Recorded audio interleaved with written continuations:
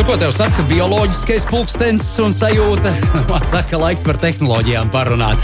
Ceturtdiena pēc 9:08 rāda pulkstens un, protams, mūsu uzticības persona numur 1 tehnoloģiju pasaulē Kristaps Skutelis, jau kuro nedēļu pēc kārtas sazvanīts attālināti. Labrīt, Kristap! Labrīt. Labrīt, mūsu tehnoloģijas ziņas šonedēļ numur 1 ir Droņeslava pazušana. un Droņeslavs tagad pēdējais, tas, ka jāmeklē jūrā. Vispār, kāpēc jūrā jāmeklē viss, kas pazūd bez galiem? Tad Latvenergo 3 miljoni. Visi gali ūdenī, nezinu, tā teicienu. Kāds arī Lemberga mapi iekritus būs jūrā, tur ar visu kriminālu lietu, jo nevarēs beigt visu laiku. Ar vienmēr sakot, jūrā viss, kas pazūd ar galiem, tas jāmeklē jūrā. Nu, stāst ir par to dronu, jeb kā baibs ir Droņislavu, citi par dronātu. Man ļoti patika tā ziņas formulēšana, ka tur bija drons ir nolaidies jūrā. Nokritis viņš ir jūrā, viņam beidzās tad lidot degviela. Pagaid, kāda degviela? Viņam ir degviela? Man liekas, ka šitam jā, bet ja mēs runājam nopietni, tad UAV Factory, ja tie, kas taisīja to dronu, ir pasaules līmeņa uzņēmums.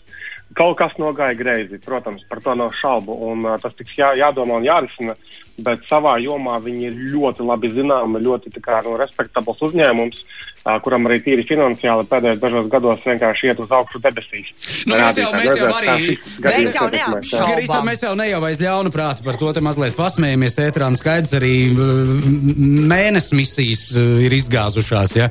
Ja mēs tā atskatāmies vēsturē, tā kā, novēlēsim, lai uzņēmumam šis nebūtu tāds pamatīgs trieciens, bet, tas, ka gaisa telpa bija paralizēta, es saprotu, pāris dienas, tas gan ir fakts, ja?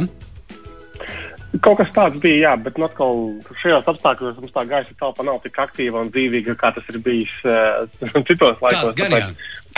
Tāpēc varbūt kaut kādā mērā pat varbūt labi, ka tas tagad notika pasākums nekā pirms, pusgada vai pēc pusgada. Bet, cik es saprotu, pateicoties šitam notikumam, atkal kaut kādi likumi nāks klāt, ja, par dronu izmantošanu, jo es kaut kur dzirdēju, ka būs tādi skarbāki, kaut kādi nāk klāt punkti.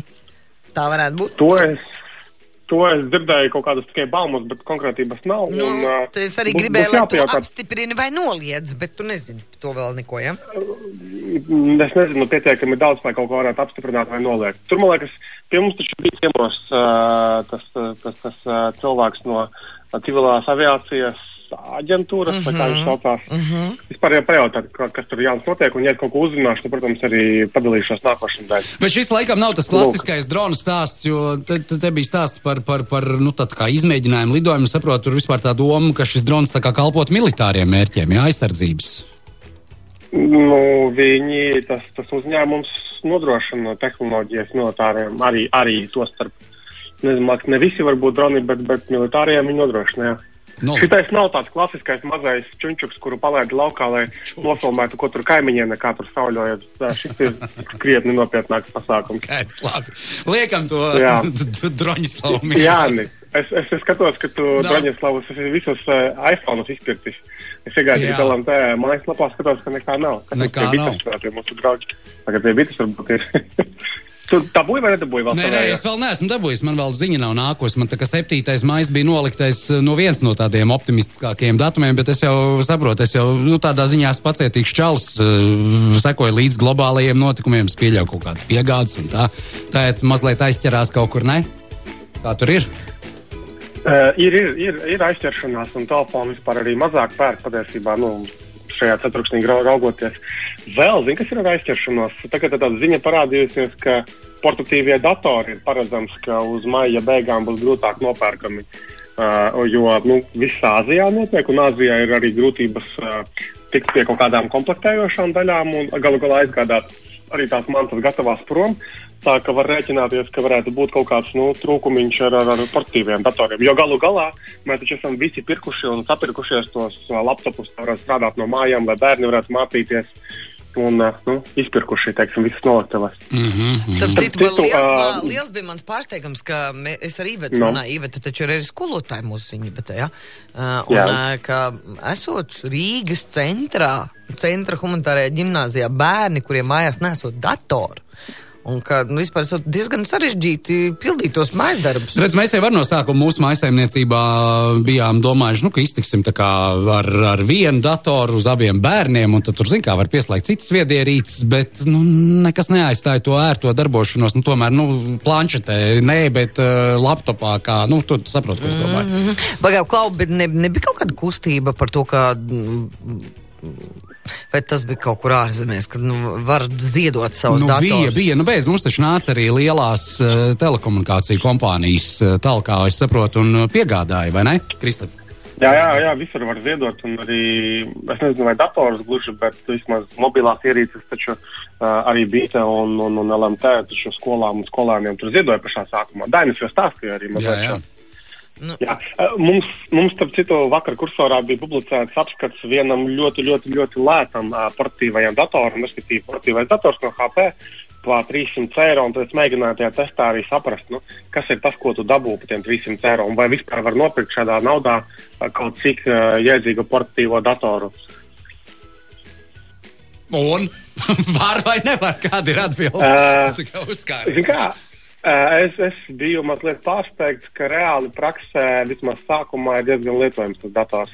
Bet tā kā rakstā es arī norādīju, ir konkrētas lietas, ko es tomēr gribētu, ja ir iespēja pielikt 100 eiro, to būtiski ilgmūžīgāks tas dators paliks. Jo nav jau gudrība nopirkt, viņš to darbosies varbūt pusgadu, pēc tam tā viņš aizkrāmēsies ar programmām, kaut kādiem datiem, un tā viņš paliks nelietojamāks ar vienu. Tāpēc labāk drusciņi, ja ir iespēja pielikt klāt un nopirkt kaut ko ilgākam termiņam, jo kompis jau mēs cenšamies nemainīt katru gadu tomēr. Tā ka, var nopirkt un darbosies, bet kā jau tehnoloģijās vienmēr labāk bišķiņ vēl pielikt un nopirkt kaut ko jaudīgāku, lai viņš ilgāk darbojas jēdzīgs. Lūk, starp citu vēl tāda ziņa interesanta. Revolut, ko mēs labi pazīstam visi kā finanšu tehnoloģiju uzņēmumu, fintech uzņēmumu, beidzot ir oficiāli atklājuši banku Lietuvā. Tur ir stāsts tāds bišķiņ garāks, jo tur gan arī Brexita kontekstā viņi ir Lietuvā izveidojuši filiāli, un arī bankas licenci dabūjuši, un tā realitāte ir tāda, ka jau drīzumā piedāvās tātad arī klasiskos banku pakalpojumus, tur kredītus un visu kaut ko tam līdzīgu. Un caur to ērto lietotni, kas tam Revolutam arī ir. Un paredzams, ka arī Latvijā drīzumā būs iespēja tā kā bankas pakalpojumus izmantot no Revoluta. Tas būs interesanti. Ņemot vērā, ka Revolutu tomēr mēs pazīstam kā tādu hipsterīgu, ērtu, stilīgu uzņēmumu, kur varbūt mēs neizmantojam kā primāro kontu. Lai gan es arvien vairāk arī, pēc komentāriem un ar cilvēkiem runājot, redzu, ka daudzi skaita algas uz to Revolutu un izmanto kā normālu, kā klasisku banku. Tā ka tur visādi. Vienīgais arī var dzirdēt diezgan bieži, ka viņiem ar klientu lietotāju atbalsta problēmas, kas varētu būt vēl trumpis lielajām esošajām, tā kā Latvijā pārstāvētajām bankām. Tā kā valodas ziņā vai kā?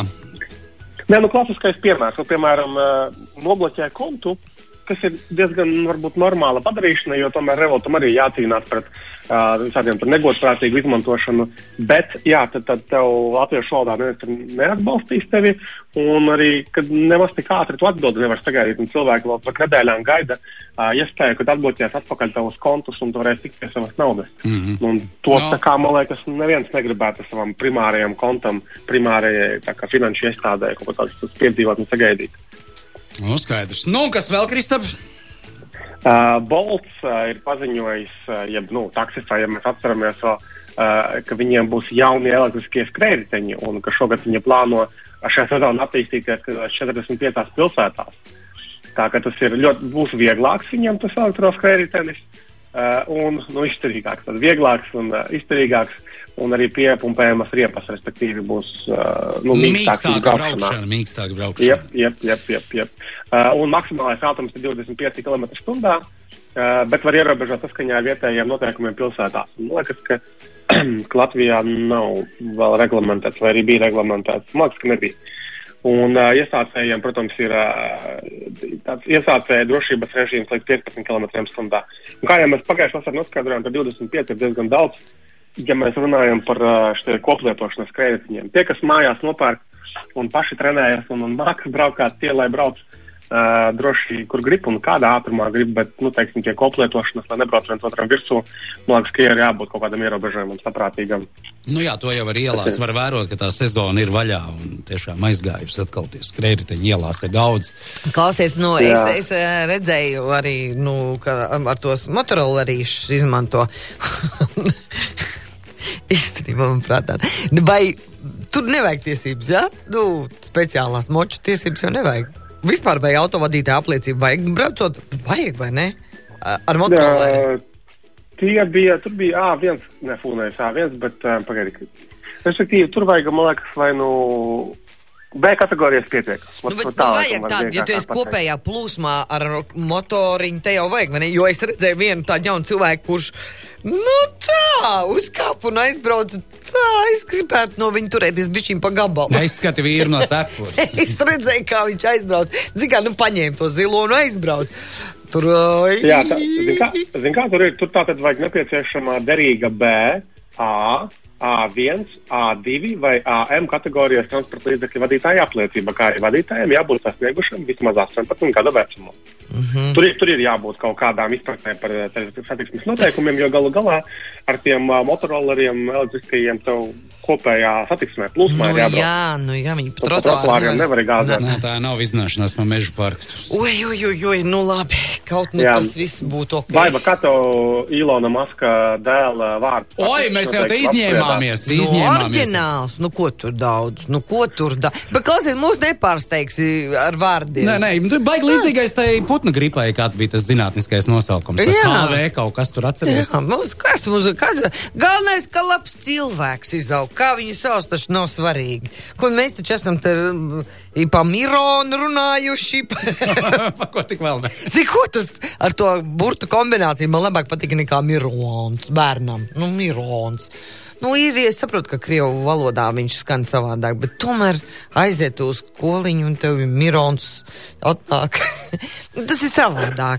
Gan jau, ka viņi nosauks vēl kaut kādā mīlināmā vārdā. Tad jūs sākat akceptēt un viss ir kārtībā, ja? Tā kāda mums tur daļa? Mēs taču neesam tik sīkumaini. Jā, lai viņš sauc, kā viņi grib, lai tik audzina pa labu cilvēku. Paldies, es saprotu, ka ar šo soft ziņu, kā mēs viņu saucam, mēs arī noslēdzam mūsu tehnoloģiju rubriku. Paldies, Kristap, ka pieslēdzies, un tad jau, varbūt jaunedēļ ar jauniem gadžetiem mēs jau te varēsim varbūt mēs tevi jau vaigā redzēsim. Kāds ir tavs vaigs? Plānāks vai tāds pats palicis? Plānāks. Krietni tumīgāks. To tu teici. Varbūt, ka mēs tevi vēl vaigā redzēsim. Vēl jau tev ir laiks, Kristap. Savācies. Jā, pēc nedēļas mums ir jāspēd riņķiem. Jā. Tieši tā. Tas bija Kristaps Skutelis attālināt tehnoloģiju rubrikā uz tikšanos jaunedēļ. Tā? Tā.